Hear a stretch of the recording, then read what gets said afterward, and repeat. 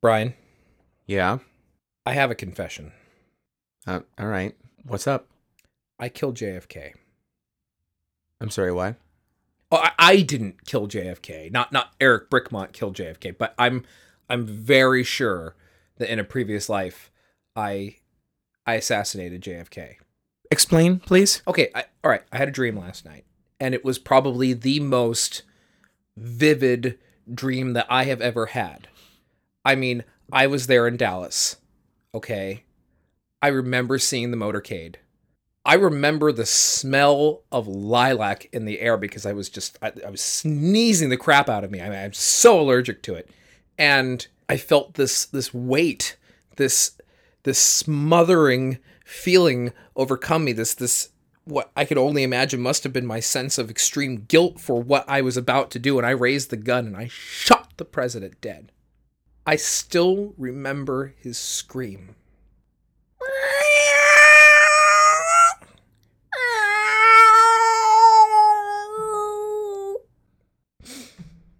I'm sorry, I just need a minute. Eric, you have 3 cats, right? Yeah. Pretty sure one of your cats tried smothering you in your sleep and you imagined the rest. Oh. Okay, all right. Well, that explains why Jackie O was coughing up hairballs.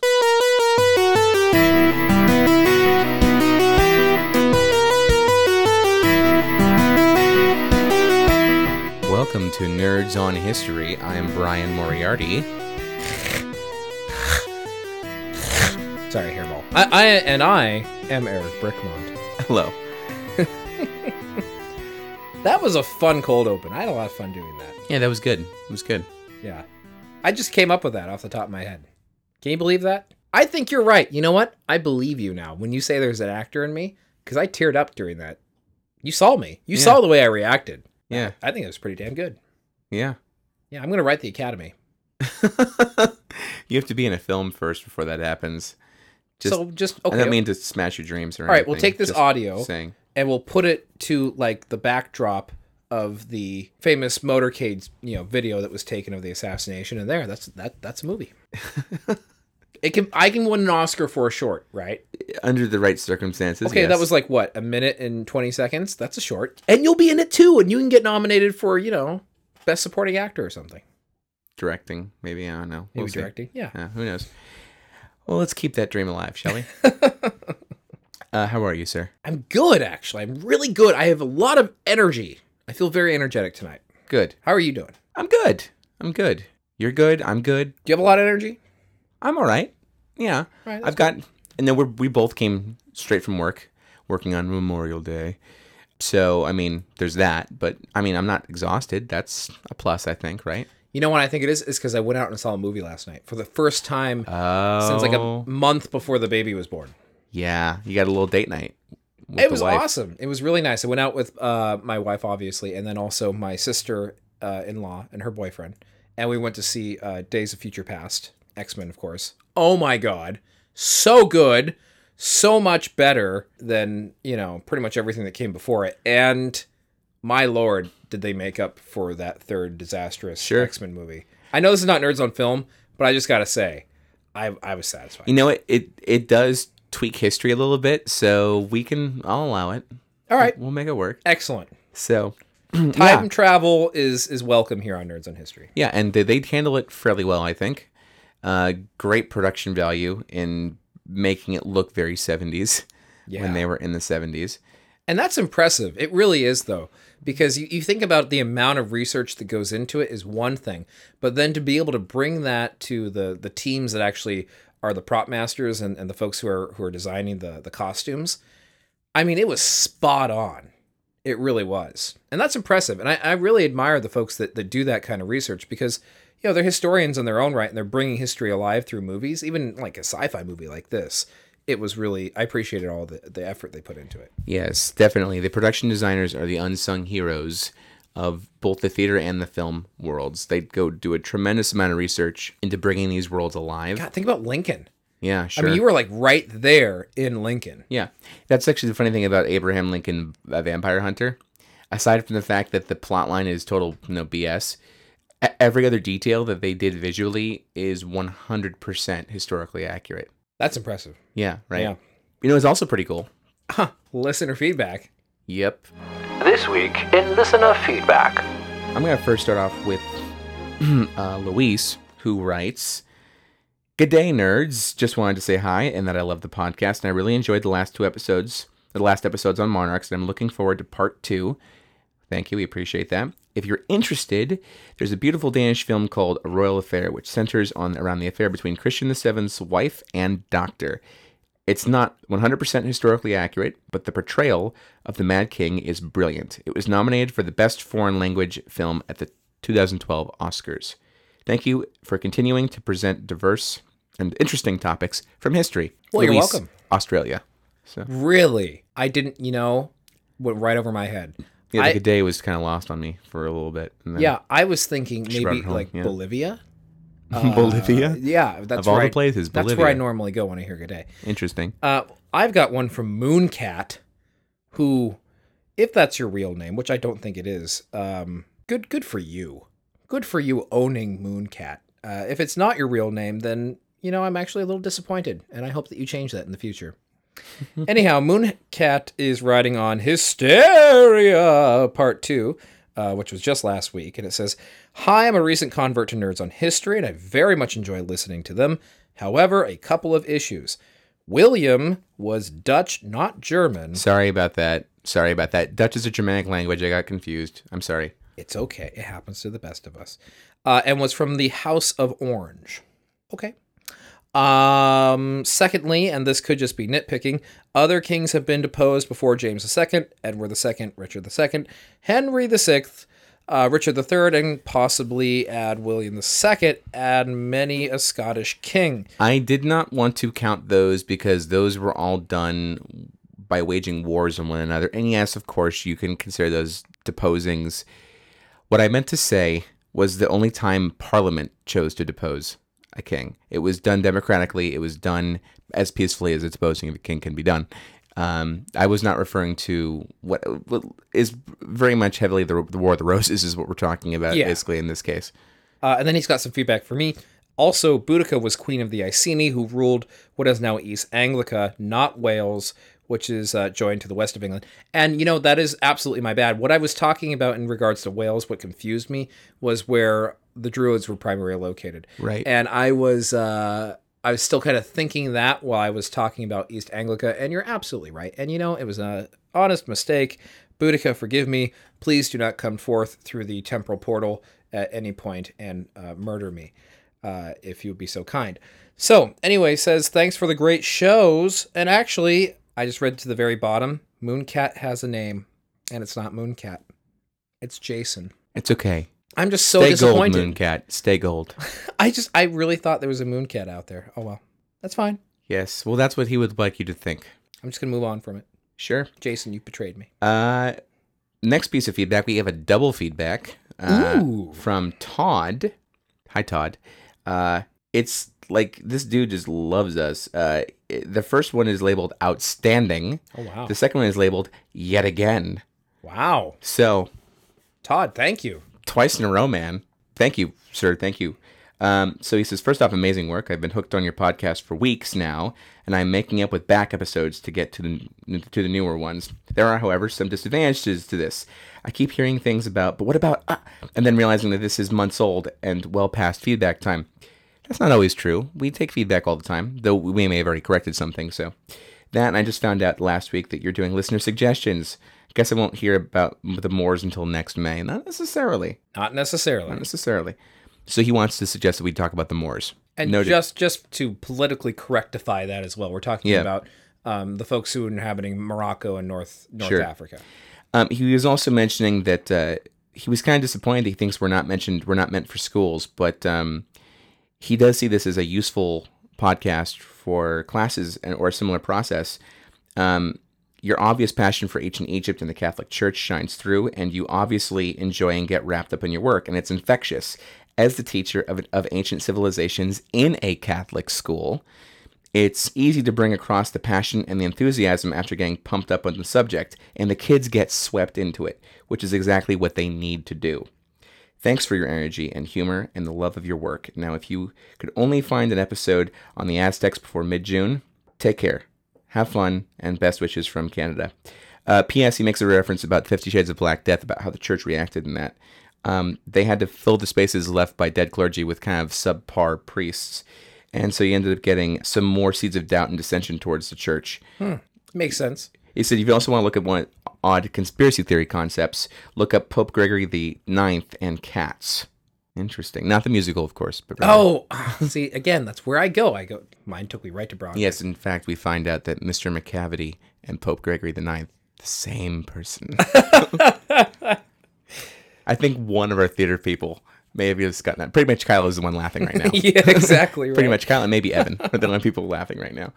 Hi, guys, by the way. Hi. He has another one where he wanted to comment on the Mad Monarchs episode. And so I won't go too very long, but he wanted to talk about, we're surprised that he didn't talk about Ahmet or Ibrahim, because he has a very long and jaded history, like the fact that in the Ottoman Empire, these were men who were kept in cages. Yes, they would very keep true. their opposition in cages. And Ibrahim, which I thought we were going to cover, Ibrahim was nuts when it came to some of the stuff he did. We were going to do it, and that I was going to do it, actually, but I decided that I really wanted to bring some attention to Farouk. Well, not just Farouk, but I was actually going to do it for episode number 2.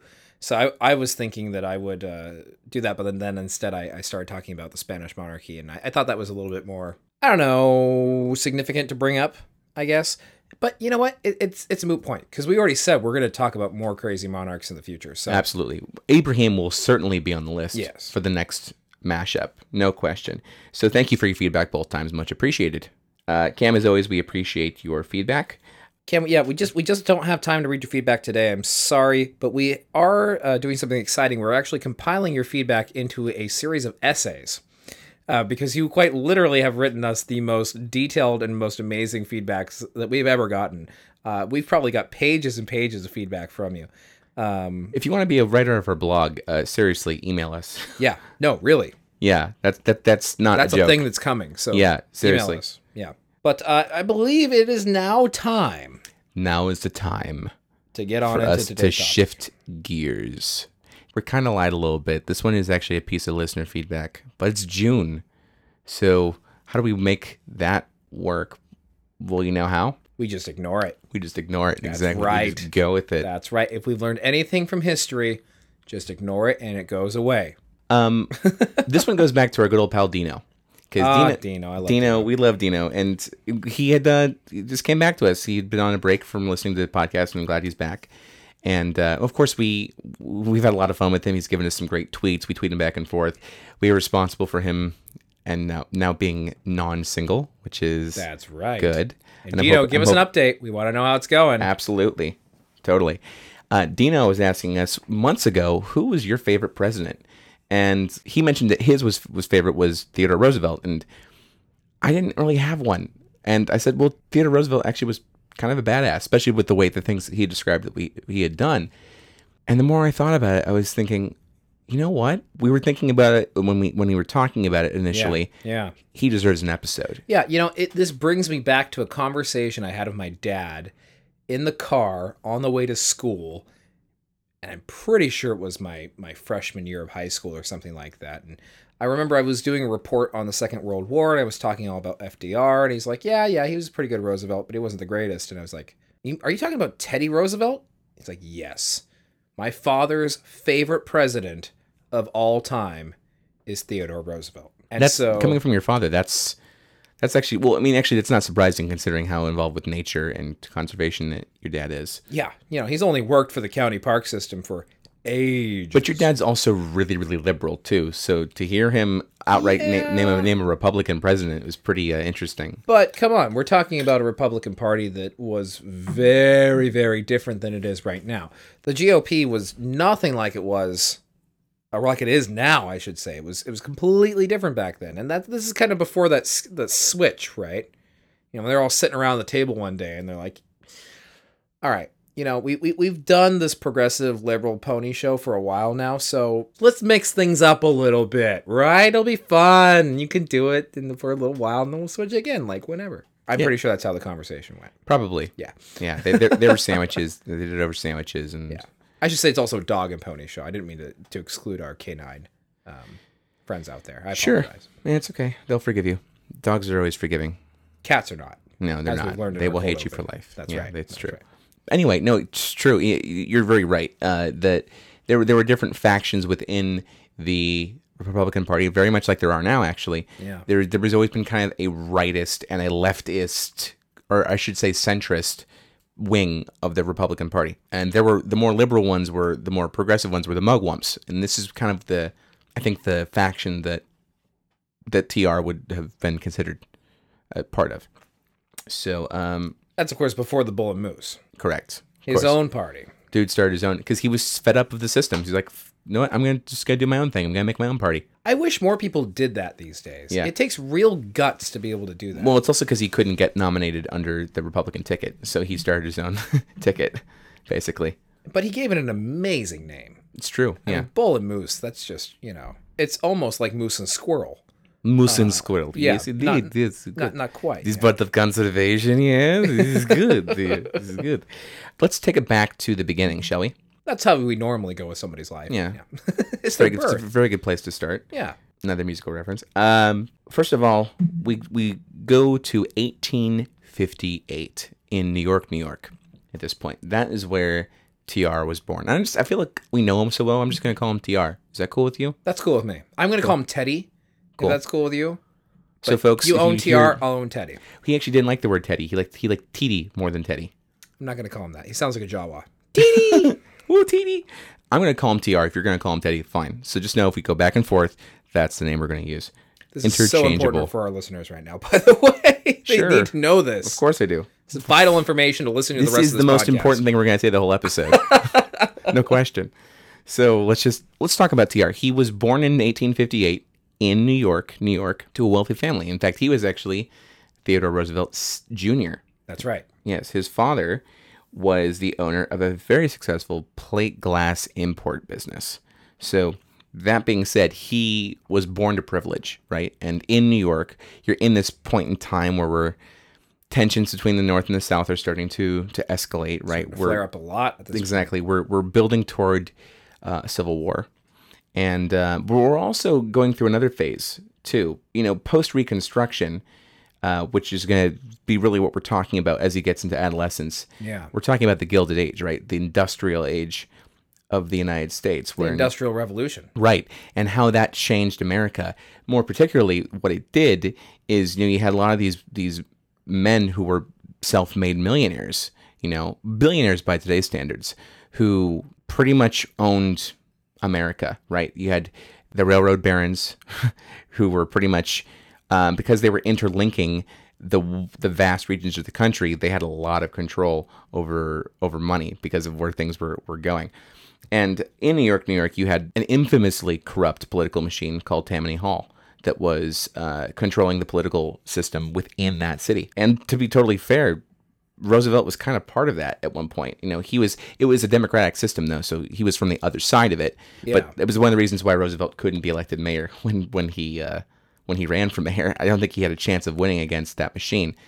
But what I really like about him at this point is that even though he was born to privilege, he was not raised to think that he was above other people. No, absolutely. And I think that it speaks a lot to his character. I mean, later in life, even as president, he really viewed capitalism as a necessary, but I think he almost saw it as kind of a necessary evil in a way. And he was absolutely this proponent of the Industrial Revolution. He got a lot of things moving even faster once he became president, but he was always very cautious and wanting to warn of the moral implications of what it could all lead to. And, what also fascinates me about his youth is that he was sickly, which is a pretty big parallel Yeah. to what we know him as today, because he was Mr. Outdoors. That's what we perceive him as. I mean, he's quite literally a mountain of a man. I mean, his face is on Mount Rushmore for so many reasons, but his strength is so permeating from that image. And you hear these stories about him, right? We have a great one that we'll tell you folks later that really shows what a tough guy this guy was. But You're right. I mean, he suffered from horrible, debilitating asthma. Terrible asthmatic attacks at night that would be life-threatening, really. And for any other person, they would just kind of go along with it and hope they survived. What does Teddy Roosevelt do? He challenges himself. He kicks asthma's ass. I didn't even know that was possible. I mean, he just keeps staying active and going out and leading this life in contrast to his actual health. Well, who did that with him? His father. Like, that was a bonding thing for them. Yeah. So much to the point that when he got to being a young man, him being so outdoorsy got him inspired to do boxing and weightlifting. So right away, we're sowing the seeds of a presidential badass. You've essentially got Rocky Balboa as president. No. At this point. But rich. We have to take this the next step forward, because Rocky Balboa is one thing. We're talking about, this is the human embodiment of the mythical Chuck Norris. I'm not talking about the actual Chuck Norris. I'm talking about the mythical internet. The one who says that Chuck Norris doesn't go hunting because hunting implies margin for error. Exactly. Chuck Norris goes killing. Yeah, exactly. This is what we're talking about. But this is the actual human being Folks, who lived. I challenge you and Dino to do this. Take every Chuck Norris joke you say and substitute TR with it. I guarantee you'll get the same reaction. Absolutely. It's true that under his mustache there's a fist. Yeah, and so, I mean, he was homeschooled up until, college. And the dude got into Harvard, by the way. Yeah. Unbelievable. But very sad, though, because, unfortunately, when he was a sophomore, his father passed away. And I think that he took it pretty hard. Oh, it was a defining moment in his life, really. Sure. And he wrote about it often.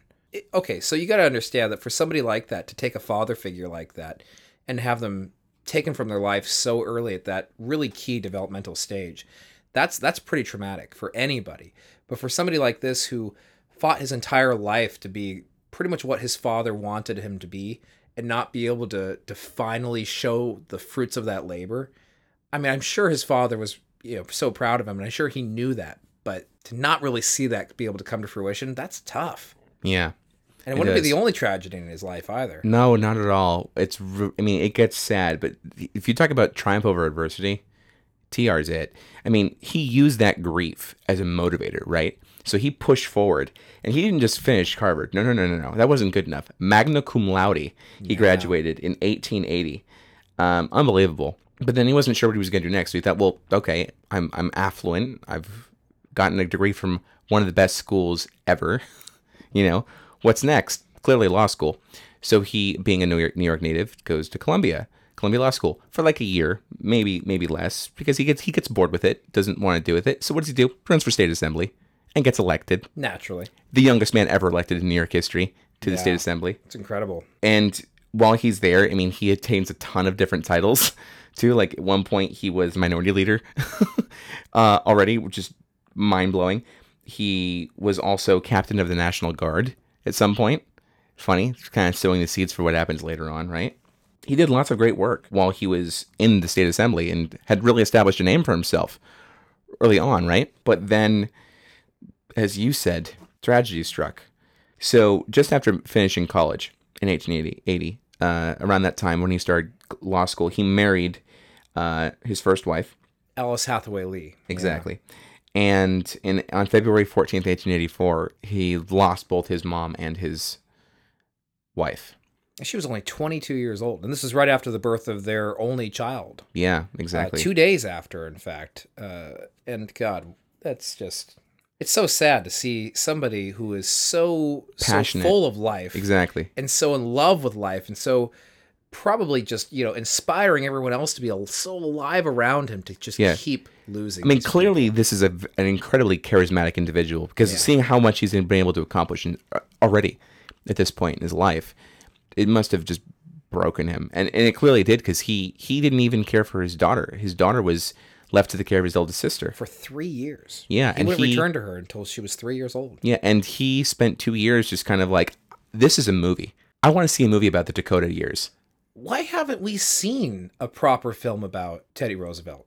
Right? If any president deserves a movie, it's TR. We're talking about Lincoln, right? And obviously, Lincoln's been immortalized on film many times, and the most recent one focused on just a very specific point in his life.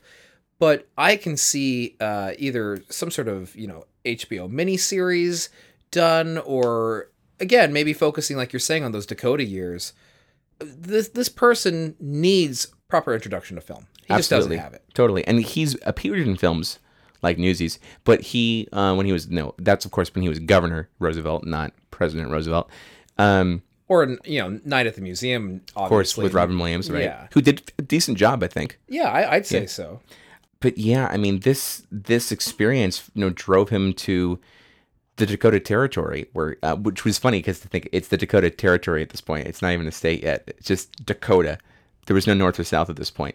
It was just the territory, yeah. Yeah, and he lived as a cowboy. He ranched cattle for 2 years and just kind of had this, what I assume was a very solitude existence. And I'm sure he wrote about it in his diaries. About it. He was a very vocal person. And then, he decides finally in 1886 he's going to come back to politics. And he's going to come back to the life try to rebuild what he had left, right?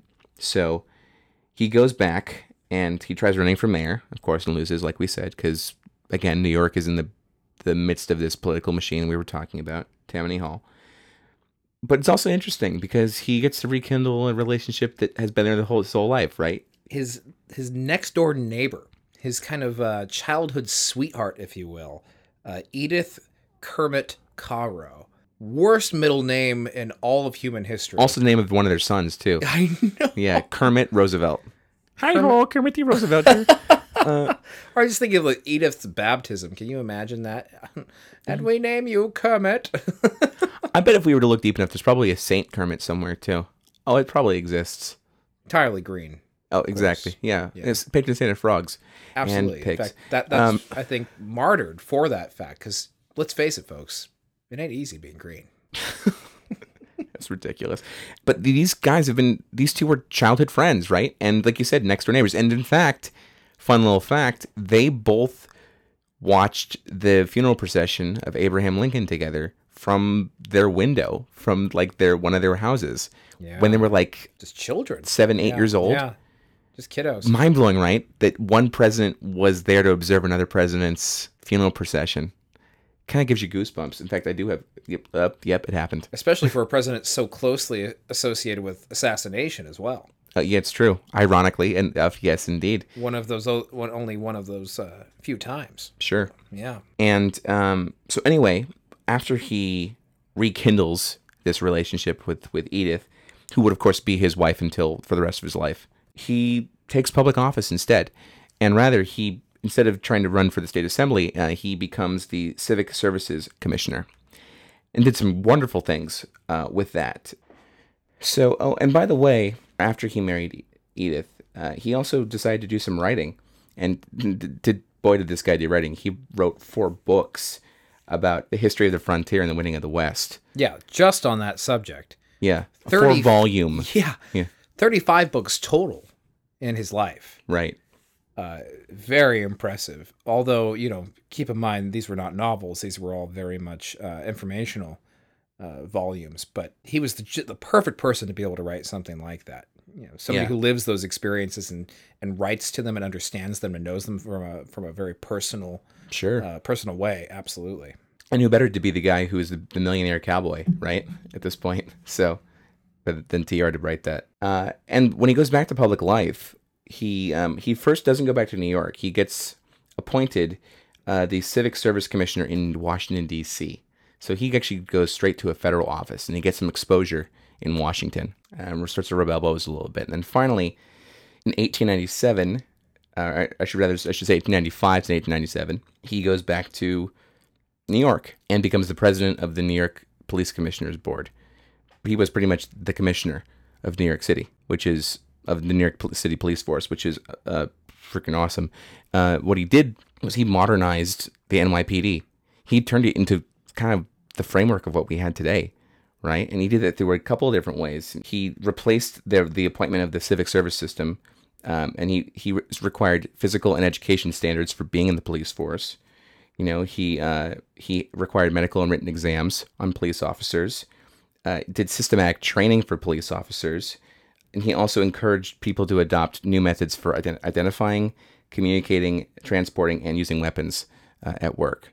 So this dude pretty much helped create the infrastructure for the NYPD. Yeah.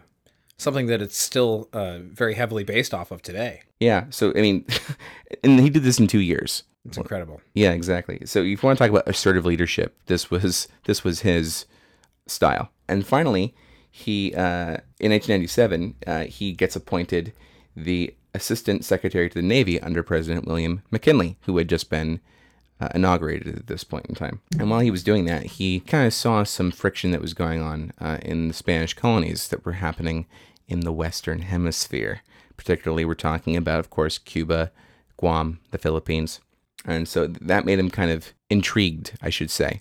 Now, some critics would call him, this would be him being a warmonger, but not really. I mean, Roosevelt was a very big believer in the Monroe Doctrine. Right. Right? And for those who don't know what the Monroe Doctrine was, it refers to President James Monroe, president in the very early half of the 19th century, who basically, his foreign policy dictated that the only power that is allowed to be in the Western Hemisphere is the United States.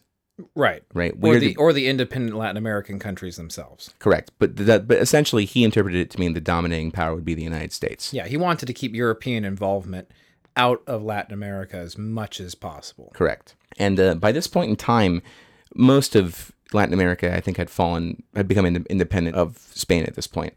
But there were still these outlying countries.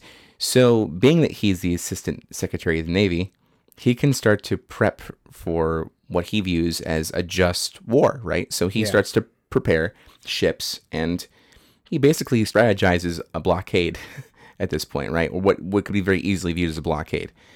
And it's very much worth noting that while we're still kind of close to the subject of him being an accomplished author, one of his most popular books, and one book that is still widely regarded as being the must read on the subject. So it makes no huge surprise then that he would be the perfect person to be able to plan something like this out and do it preemptively. Sure. If you kind of learn your lesson from the War of 1812, you kind of know where I'm going from on this, right? Right. So I mean, never underestimate what a foreign power is up to. Exactly. Yeah.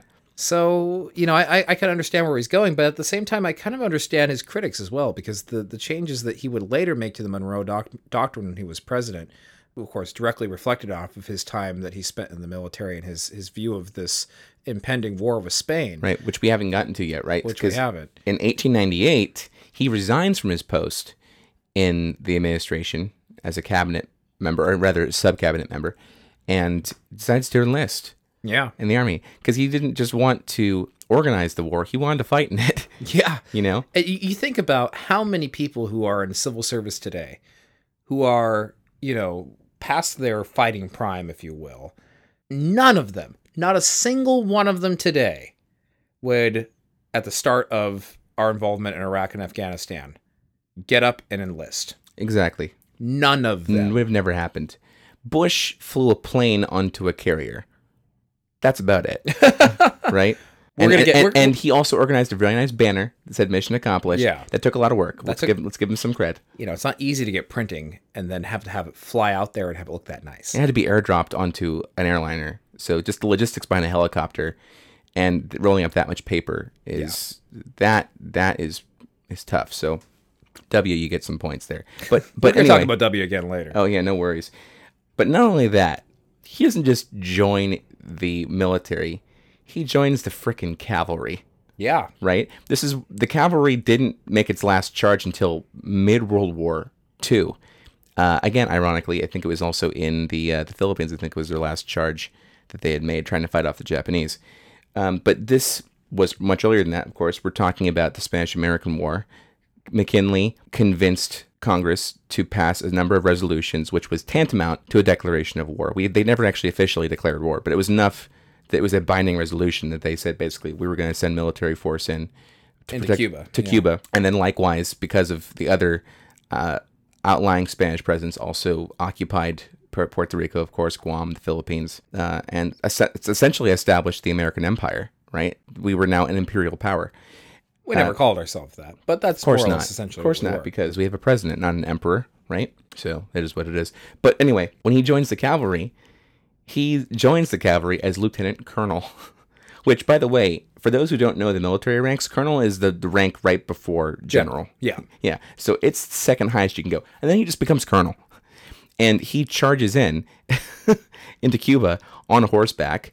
Obviously they had to get the boats over there first, but nevertheless, he charges in. And you have a great story you want to share about this. This is awesome. It's pretty incredible because at one of the last battles before the Spanish would actually surrender, their goal was to take a hill, and this is trench warfare at this time, right? So they were all dug in and they were ready to jump over and get to the next trench where the Spanish were held up. And he had given the order for everyone to jump out and run across the field, and guns blazing. By God, that's exactly what he did. And he led his men, only with all the fire going on around him, all the cannon fire. Nobody heard the order except for a couple of guys who were standing next to him. So it was him and 5 guys running and charging towards the Spanish. 2 of them fell in battle. He only had 3 of his comrades left. They're fighting, they're shooting, they're jumping almost over to the next trench, and he turns around and realizes nobody else is there. Nobody else heard the order, so it's just him and these guys. So they turn around and hightail it and run all the way back. Awkward. Yeah, what does he do? Well, he rallies his troops back in the trench, makes sure that every person He's like, hears this time. Guys, I said charge. Seriously. Okay, fine, we're going to do this again, but this time with feeling.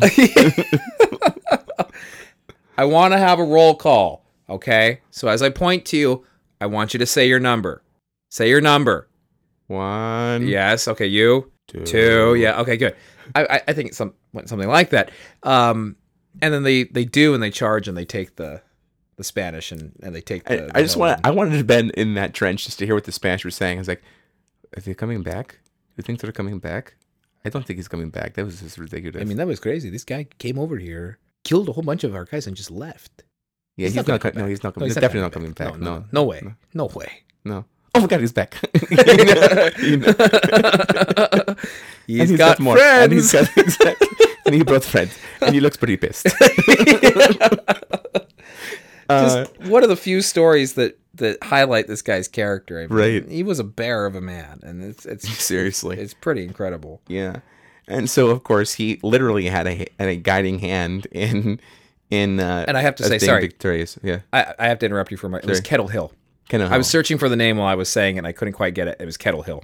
Thank you. So Kettle Hill. So he literally had quite physically had a hand in ensuring victory in Cuba. And I mean, likewise, I mean, now this dude's a war hero, right? They helped succeed in the Spanish-American War.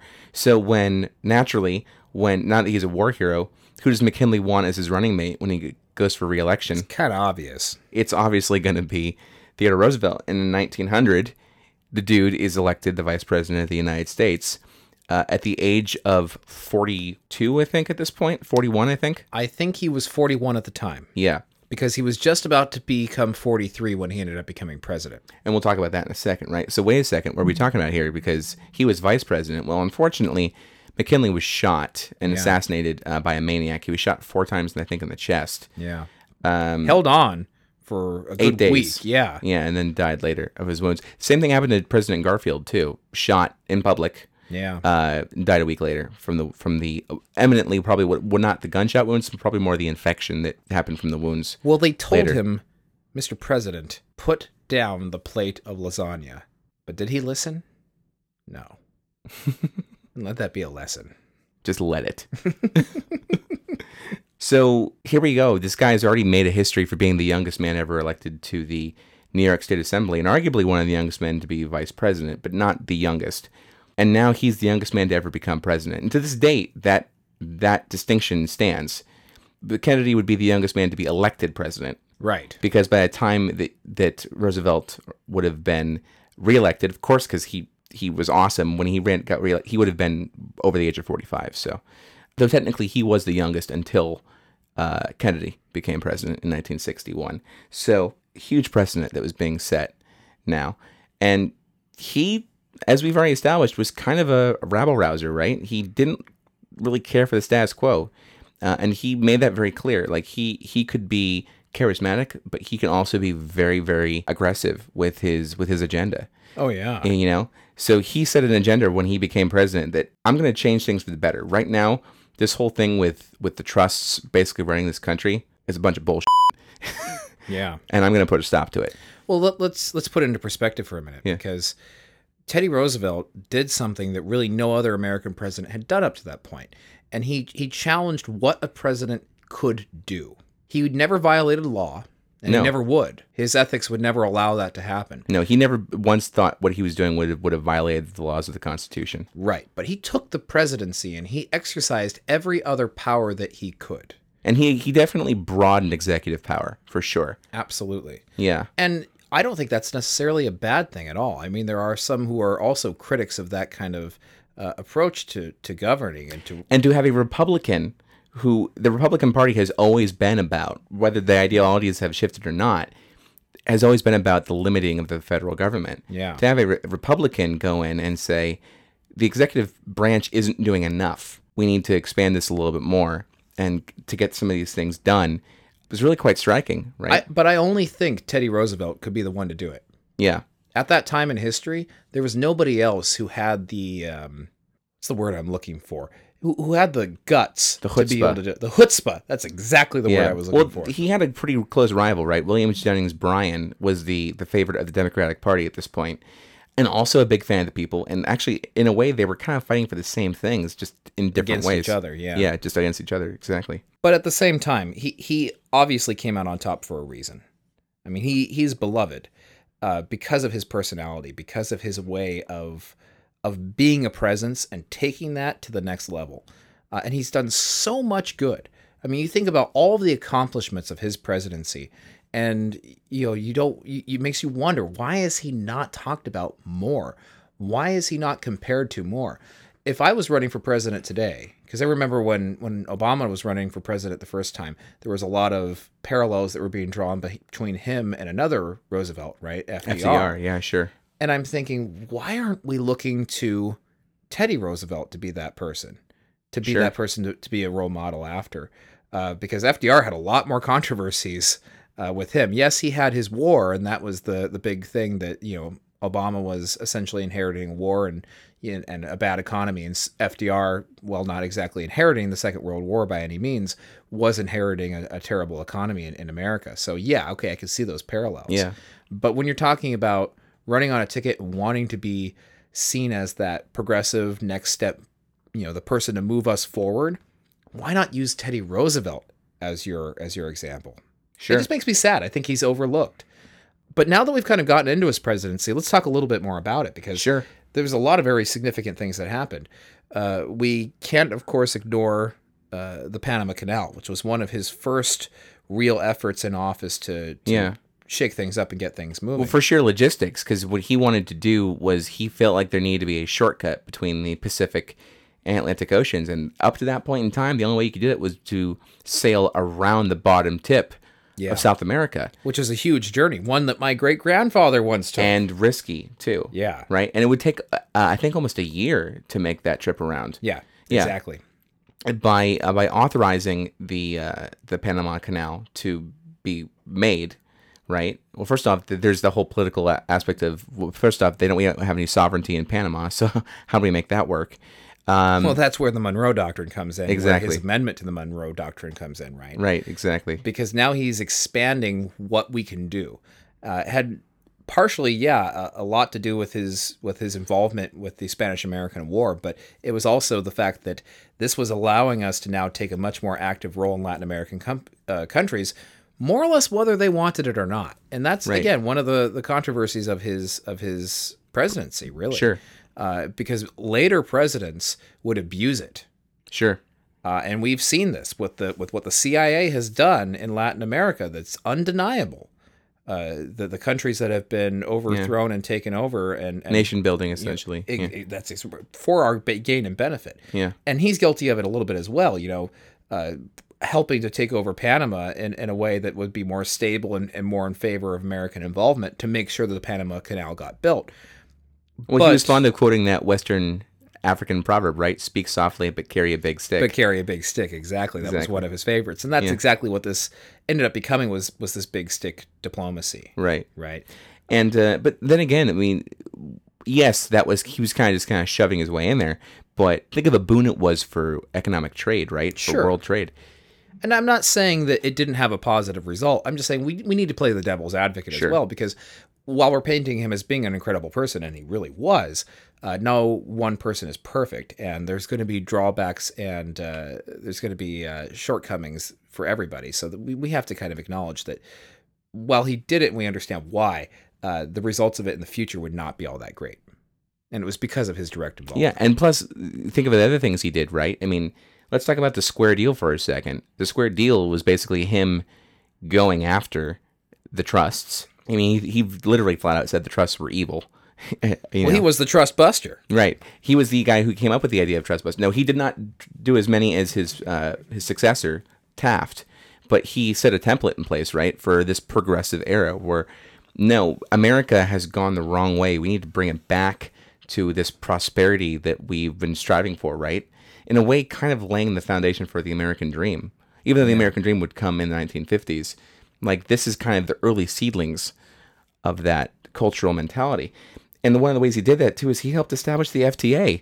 I mean, he was the president who approved the Pure Food and Drug Act, which is the approval of a federal agency that regulated the food and drugs for consumers. At this point, I mean, we all have heard about Upton Sinclair's The Jungle, about the meat processing, and yes, exactly. We talked about it when we had Maureen on the show. I was just going to say that. Yeah, he helped make Americans' lives better. Of course, the FDA is now have a whole other problems with it, and it's heavily bureaucratic. But at this point in time, it was a needed piece of action that needed to take place. Yeah, I couldn't agree more with you, Brian. I think that our listeners, obviously it's up to them, but yes.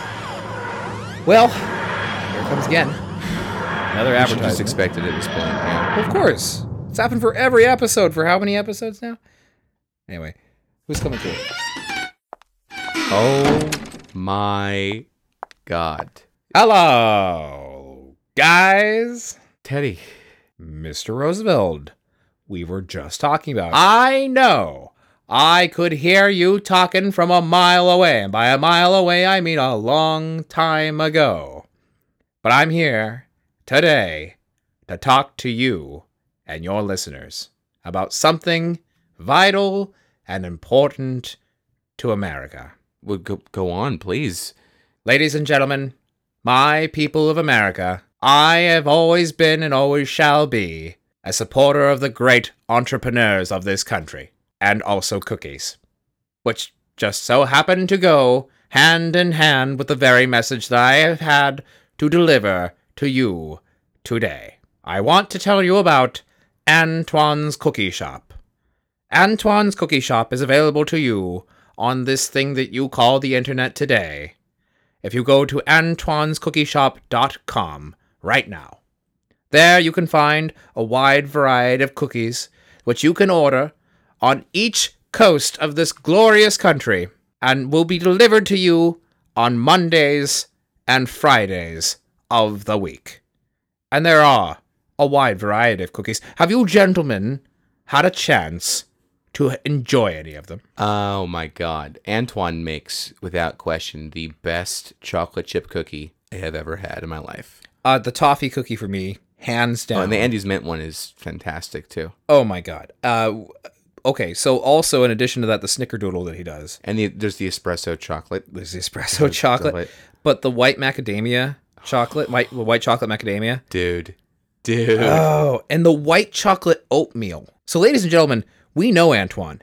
We know him personally. We know his cookies. Tasted his cookies. We have tasted every single cookie that this man has made. Seriously, they do not disappoint. He does peanut butter cup cookies. He does chocolate mint cookies. Now, let's say you're gluten intolerant. Does he have gluten-free cookies? Yes, he does. And they are freaking awesome. Yeah, and we're talking about, ordering by the dozen here. So that's what you're going to find. A buck a cookie, not bad. Not bad at all when you consider what you're getting. And he'll deliver, obviously through the mail, not him personally. He's not going to fly all around the United States. He's a busy man. He's making a lot of cookies. But you can get those delivered right to you. And you know what? It gets better, folks. Oh, does it? If you go to Antoine's Cookie right now, from now, for the rest of this month, that being June 2014, and use the coupon code NERD, that's NERD, you'll get 10% off on your order. Pretty sweet deal. It's absolutely a sweet deal. Awesome pun, by the way. I didn't even that. think about it. Gentlemen, Yeah, yes, Mr. President. what am I doing here? You Oh, right. pretty much did everything for me. Now, I'm not one to split hairs, more like heads. Gentlemen. Sorry, Mr. President. Sorry, Mr. President. We're sorry. Please don't hurt us. Please continue. Thank you. And as I was saying before I was rudely interrupted, good old Antoine, in addition to his amazing website that he has up right now where you can order those cookies, will also be having a Kickstarter project starting soon. And be sure that you do your American duty and contribute. Goodbye. Thank you, sir. Goodbye. Thank you. That guy is insane. I'm pretty sure he had an arrow in his leg while he was doing that too. Oh yeah. That's nuts.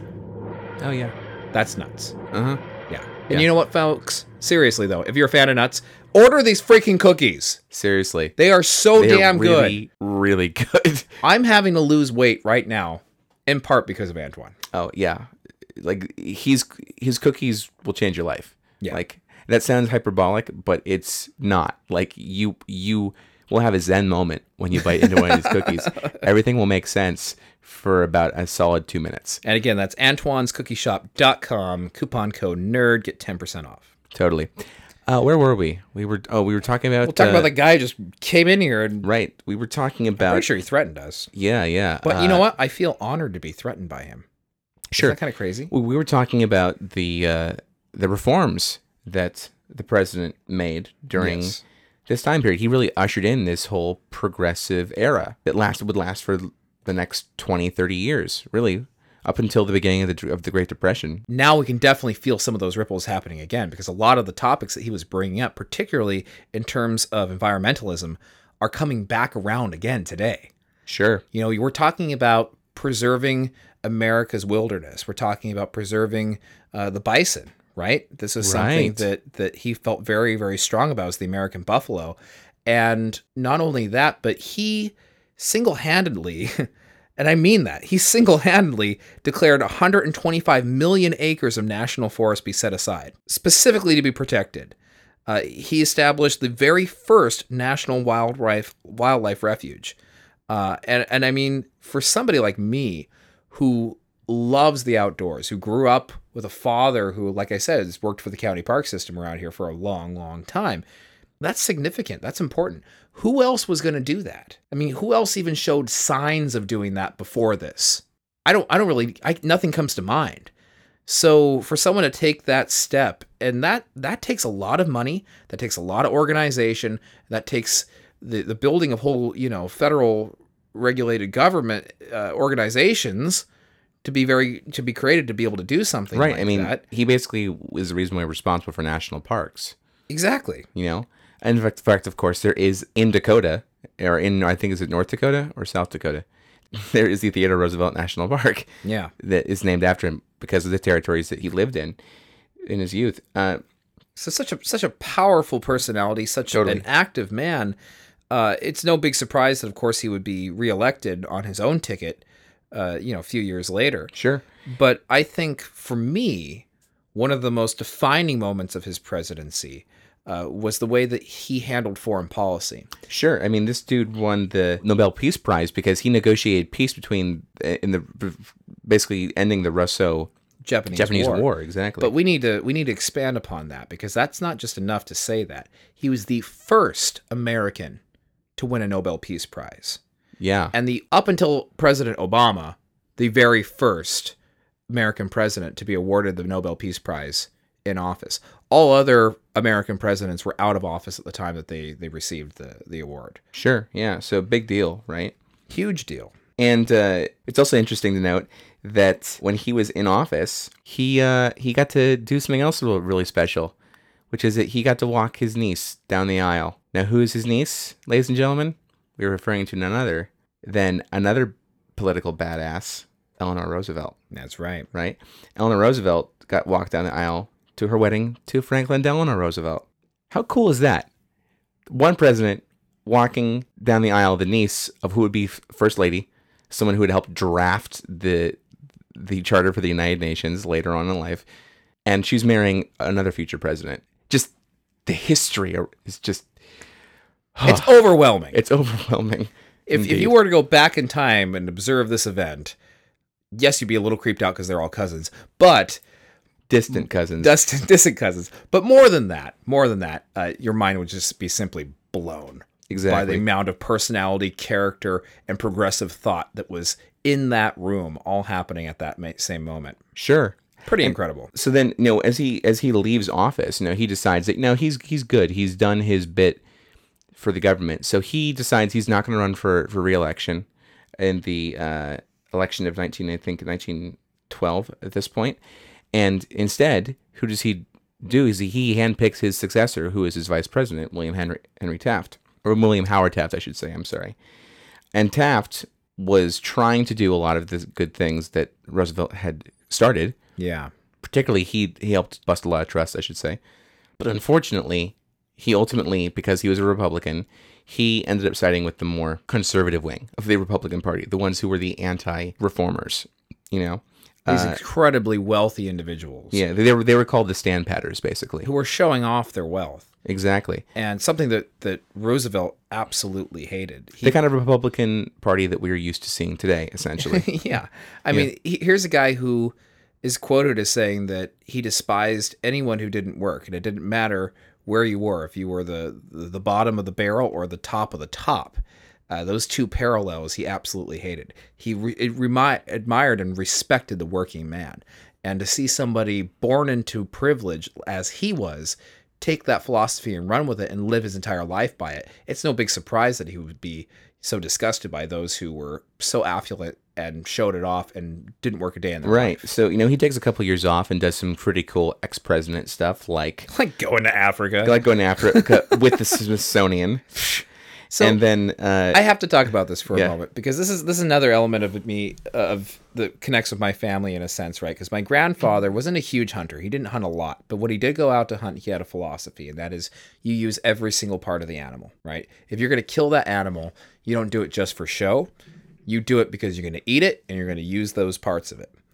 And quite honestly, even though Roosevelt is known for being this big game hunter and shooting very endangered species that are endangered to now, of course, like the white rhino and what have you, he did it and brought all of those bodies back. He was actually very skilled with taxidermy very early in his life and insisted on the preservation of these specimens to be brought back to the Smithsonian Institute so they could be used to teach about these animals and to help preserve and protect them. What's kind of sad is I'm sure there are plenty of people who saw that and were inspired to go out and do the same thing, but for all the wrong reasons. Sure. Well, that's what you talked about conservation, right? Not preservation. Right. Conservation. You use your resources, but you use them wisely. Exactly. So, yeah, totally. And what he also did is he took a very successful tour in Europe around the same time, around 1910 we're talking about at this point. So I should say not 1912, 1910. My apologies. But then he goes back and he realizes, I left the country for a little bit. Guys, I had you totally set up. I go away for a little bit, and I come back, and this is what you bring me? Yeah. This is ridiculous. So he decides, well, okay, you know what? 1912 election, I'm back in the game. Oh, you want to support Taft and not give me the nomination? Okay, that's fine. That's fine. I'll start my own party. Mm-hmm. The Progressive Party. The one where he gives his speech, and he asked, how does he feel? He feels as fit as a bull moose. And that's why they named it the Bull Moose Party. Because you don't mess with the bull moose. That's why. Why? Because they're huge. And their antlers will destroy you. Pretty much. Motorists get killed running into bull mooses, because of the sheer weight of it collapsing onto their car. But the moose just gets up and walks away. He's like, I'm so sorry. Mom! And he runs away. Exactly. He's just like, what was that? Hiding. Was that a car? Are you going to be fine? I'll be fine. But ouch. God, my shoulder. This is the third car this week. That's going to bruise. What the hell is wrong with humans? Damn it. Pretty cool, though. At this point, this is one of his most famous incidents is when he was campaigning for his speech as he was trying to reassume the presidency, the dude gets shot In the chest of all places, right? Dude gets shot. Okay, And we're laughing. For those of you who don't know, he was fine. Yeah. We're laughing because what he does next. is he finishes the speech wounded. Wounded and with a hole in the speech. Because not only did the bullet get lodged in his chest, but before that, yeah, he had a 10-page speech rolled up in his pocket along with his tin eyeglass case. The bullet obviously was slowed down a little bit by passing through both of those, gets lodged in the muscle in his chest.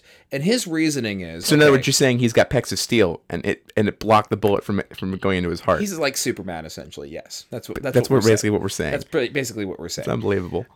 This guy... His philosophy is, okay, I've been shot before. It's not a big deal. I'm not coughing up blood, so I can totally do this 90-minute speech. Well, and I'm sure in excruciating pain because his pec just blocked a bullet. Yeah, but he gets up there and he does it. He's bleeding out into his shirt. The audience is unaware of this because he has his jacket on over him. But he's bleeding out while he's giving this 90-minute speech. And only then, only at the end of the speech, does he agree to go to the doctor. And he takes a week off. Yeah. Folks, this was a man who practiced judo in the White House. And we're not kidding about this one. We've joked about judo before. No, this is 100% true. We talked about Thurgood Marshall. This is legit. He challenged foreign heads of state to judo matches just to spar with them, and he would win. It's insane. It's totally insane. It's totally insane. But this guy loved to do all this. He loved to do it all in front of people because he would call more press conferences, more press, more people, more parties. He would open up the White House and have as many eyes in there as possible. Sure. Because he was a showman. Of course he was. He loved to be on all the time. And God, even though he ends up losing, right? He doesn't get reelected. He doesn't let that slow him down. Which would have also been, if he had, that would have been a president. Unprecedented third term. Which exactly. Later, of course, his relative, his fifth cousin, Franklin, would accomplish and do. And in fact, run for 4 terms, although the 4th term wasn't for very long. But yeah, 3 full terms. That's what, FDR was able to end up doing later. Right.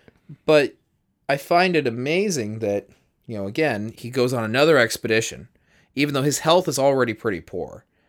Ends up going down into South America and, decides to write another book all about his experiences.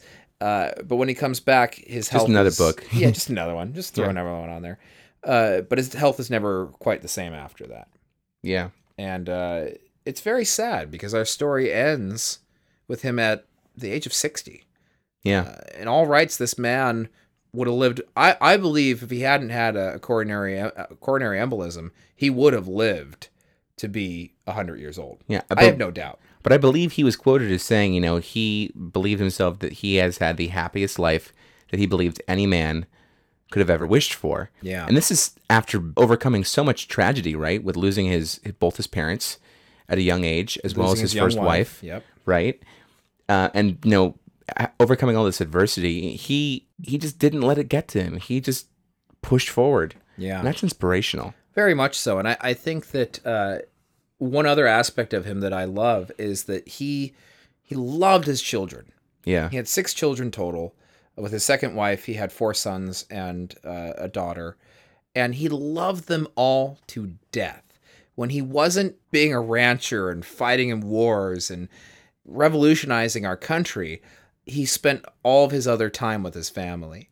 He admired them. He saw them as being the very thing that you hope your children do, and that is to rise above you and go above and beyond. And they all were very forward-thinking individuals themselves. His youngest, unfortunately, died in the First World War, and very, very tragically, but he admired him for his tenaciousness, for trying to match his father and going out there and doing what he thought was just and right, because obviously TR was very much behind American involvement in the First World War. And if he had been president at the time, I can guarantee you America would have gotten into that war a lot earlier. Sure. One other thing I have to mention is that he was the very first to ever invite an African American to dinner at the White House. And this is, of course, the famous Booker T. Washington. Right. One of the most important civil rights leaders of all time. And, Teddy realized very early in his presidency, we're talking about 1901, So we're talking about the first year that he's president. He's only been president Talking for a the short dawn time. of the 20th century, folks. Invited him to dinner. That, again, speaks to him. He would publicly speak out against racism and discrimination. He was a huge advocate. This dude was a for progressive with a capital P. Yeah, Absolutely. and it has to be mentioned. It absolutely has Well, to be. there's a couple things that now that we've talked about his life and a couple of the fun little facts along the way, there's a couple of things we need to mention as well. Like, for example, what's one of the couple lasting legacies of his life that we have today? We have a couple that are pretty obvious, but a couple that are pretty subtle, right? Yeah. The most obvious is one that I got a little warm in the heart for, and I wish you were there with me, sir, when I was there, but is on Central Park West and 79th Street in New York, the Museum of Natural History. Yes. Goosebumps you get when you go in there because, first of all, you have this iconic bronze statue of Roosevelt in his cavalry days, mounted on a horse, looking out into Central Park on these gorgeous, iconic steps, and it's beautiful. And of course, you walk in and you see this again, this iconic view of a Tyrannosaurus Rex that is now we know is inaccurately put together. Yeah. Example because he's sitting too high up. Would have actually broken his back to have him stand that tall. And of course, I can't help but think about Night at the Museum, which of course bases off of this same place. Yeah. It's just really cool to see how much respect and how much of his footprints are still there in New York City, particularly in the New York Public Library as well, where he has a gorgeous portrait. It's very cool. It's very, very cool to see that he made his imprint on New York, and he also made his imprint on the country as well. But let's talk about the other thing that maybe we don't think about as the thing that we cradle at night into sleep, because he's not just a rough president. He can be gentle too. He can be soft and cuddly. Exactly. We're talking about the teddy bear. Exactly. There's so many stories about how the teddy bear got its name, and they all come back to Theodore Roosevelt, but really only one of them is accurate. And it's pretty incredible because it has to do again with what Roosevelt enjoyed doing a lot, which was hunting. He had gone out on a hunting expedition with the mayor of Mississippi, and like you do, as one does. And he had terrible luck. Everybody else was doing great. They had all spotted bears, but not a single one for Roosevelt. And, when you're out there shooting for bear and you're hanging with some pretty important people, they want to impress. And so they actually tracked down a bear with their hunting dogs, and they kind of cornered it. It was an older bear. It couldn't really get away. It was injured in the process. And they brought it before Roosevelt to have him shoot it. Really? You think this guy is going to accept what you bring in front of him like that? No way. Trapping an old and weak bear? No. He was disgusted, and he would not shoot the bear. He absolutely refused to do it. In fact, he considered it to be unsportsmanlike, and he didn't want any involvement with it. And he told them to put it down and to end its pain, and he didn't want anything to do at all with killing this bear. And when that hit the newspapers, people ate it up with a knife and fork and spoon, every utensil they had around them. I mean, this was... And they asked for seconds, too. They did. In fact, a drawing, a political cartoon was created by Clifford Berryman, who shows Roosevelt standing there, putting his hand up, refusing to shoot this bear, turning his back on this poor defenseless little cuddly bear with these great big round ears, and looks very iconic of what a teddy bear is these days.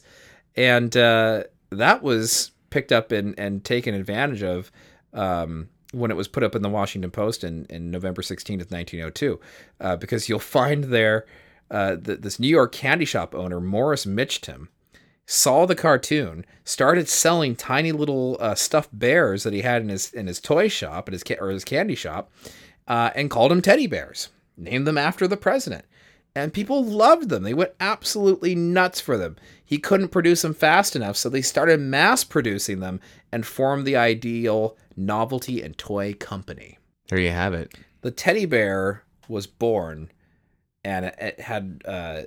all out of sympathy for this poor defenseless bear, which eventually was shot and killed. So, mercifully though.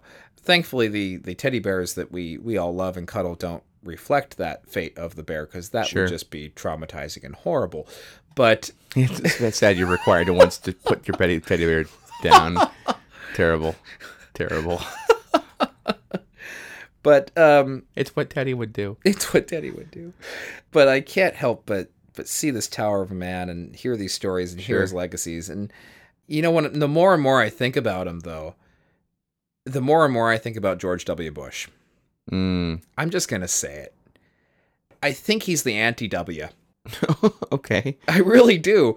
You think about matter and antimatter, right? In principle, they're very, very similar to one another, but they're the exact polar opposites. If they were ever meet, there's this massive explosion, right? It's all theoretical, but hey, there you go. You have something that's essentially the opposite, yet You have an the same. inversely, yeah, exactly. You have in matter, you have a particle, or I should say, an atom, with a positively charged nucleus. Yeah. Right.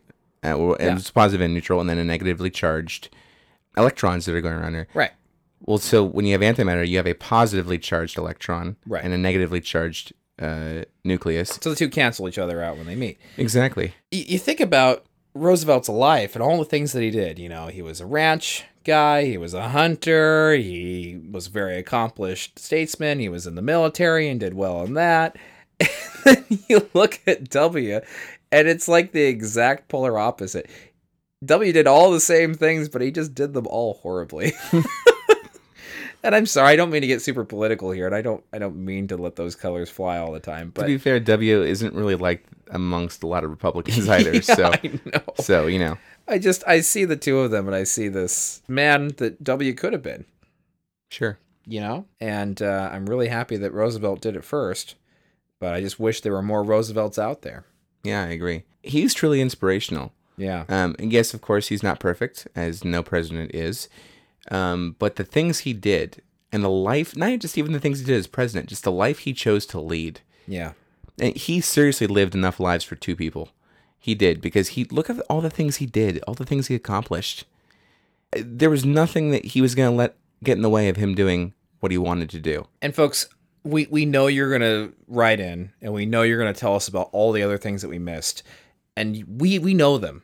I'm sorry, we couldn't include everything in this episode. This episode's already going a bit longer than we were planning on it being, because he just did so much. So we know that he improved the Navy. We know all about his involvement in the ending of the Philippine-American War. We know all the other amazing things that he did, but we're going to challenge you to go out there and learn about everything else that we didn't mention about this Tower of a Man, because he really was an incredible person. We can't do him justice in a single episode, so we want you to go out there and read a little bit about him. Yeah. There's been a lot of really great documentaries that have been done, and I can't help but PBS has a couple of them. Oh, yeah. Well, the PBS series known as The Presidents, which is run on the American Experience for years. It's not one single series, so to speak. Sure. It's kind of a compilation of all the different episodes they've done on different presidents. They did one, TR, the story of Teddy Roosevelt, or Theodore Roosevelt, which was really quite fantastic. Sure. So I highly recommend that one. Yeah, and then there's also Theodore Roosevelt, The American Lion, Sure. which is a more recent documentary, which is another really great You've one. also got A&E's biography on him, which is awesome. Yeah. Not only that, but folks, quite sadly, of the presidents in the 20th century, Theodore Roosevelt does not have a presidential library. Especially, Ironically. yeah, because of the man who wrote the most books, I think, of any modern president, he doesn't.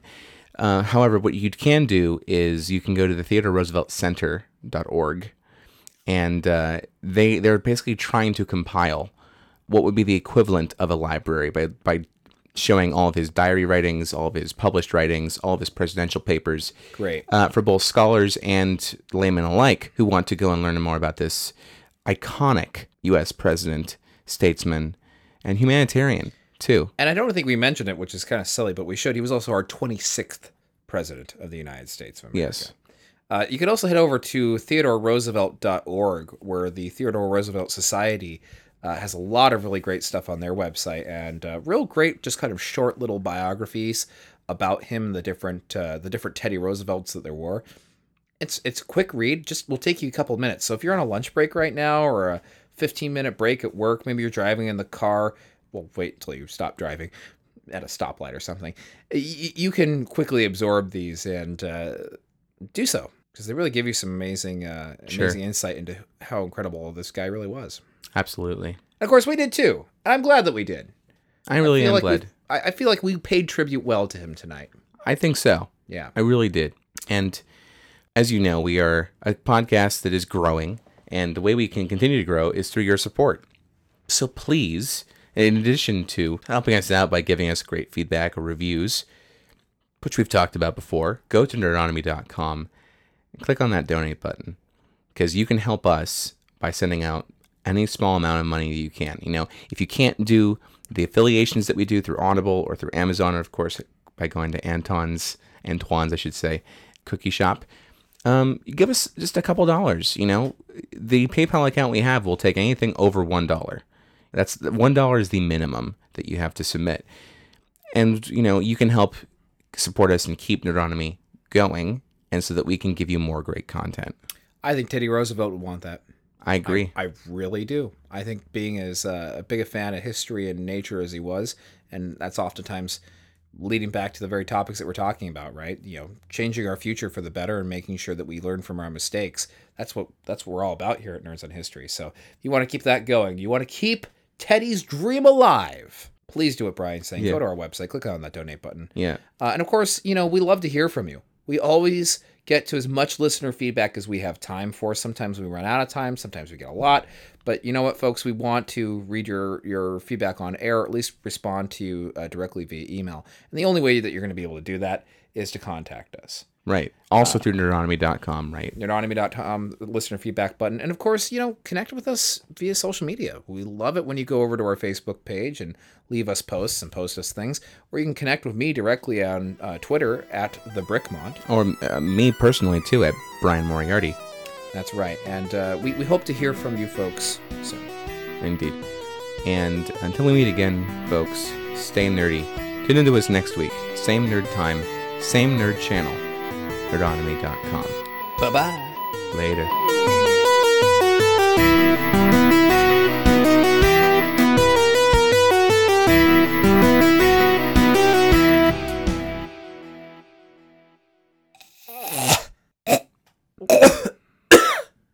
Sorry. Seriously. Oh, it's brown. Okay, it was Saki. I knew it was her. Stupid cat.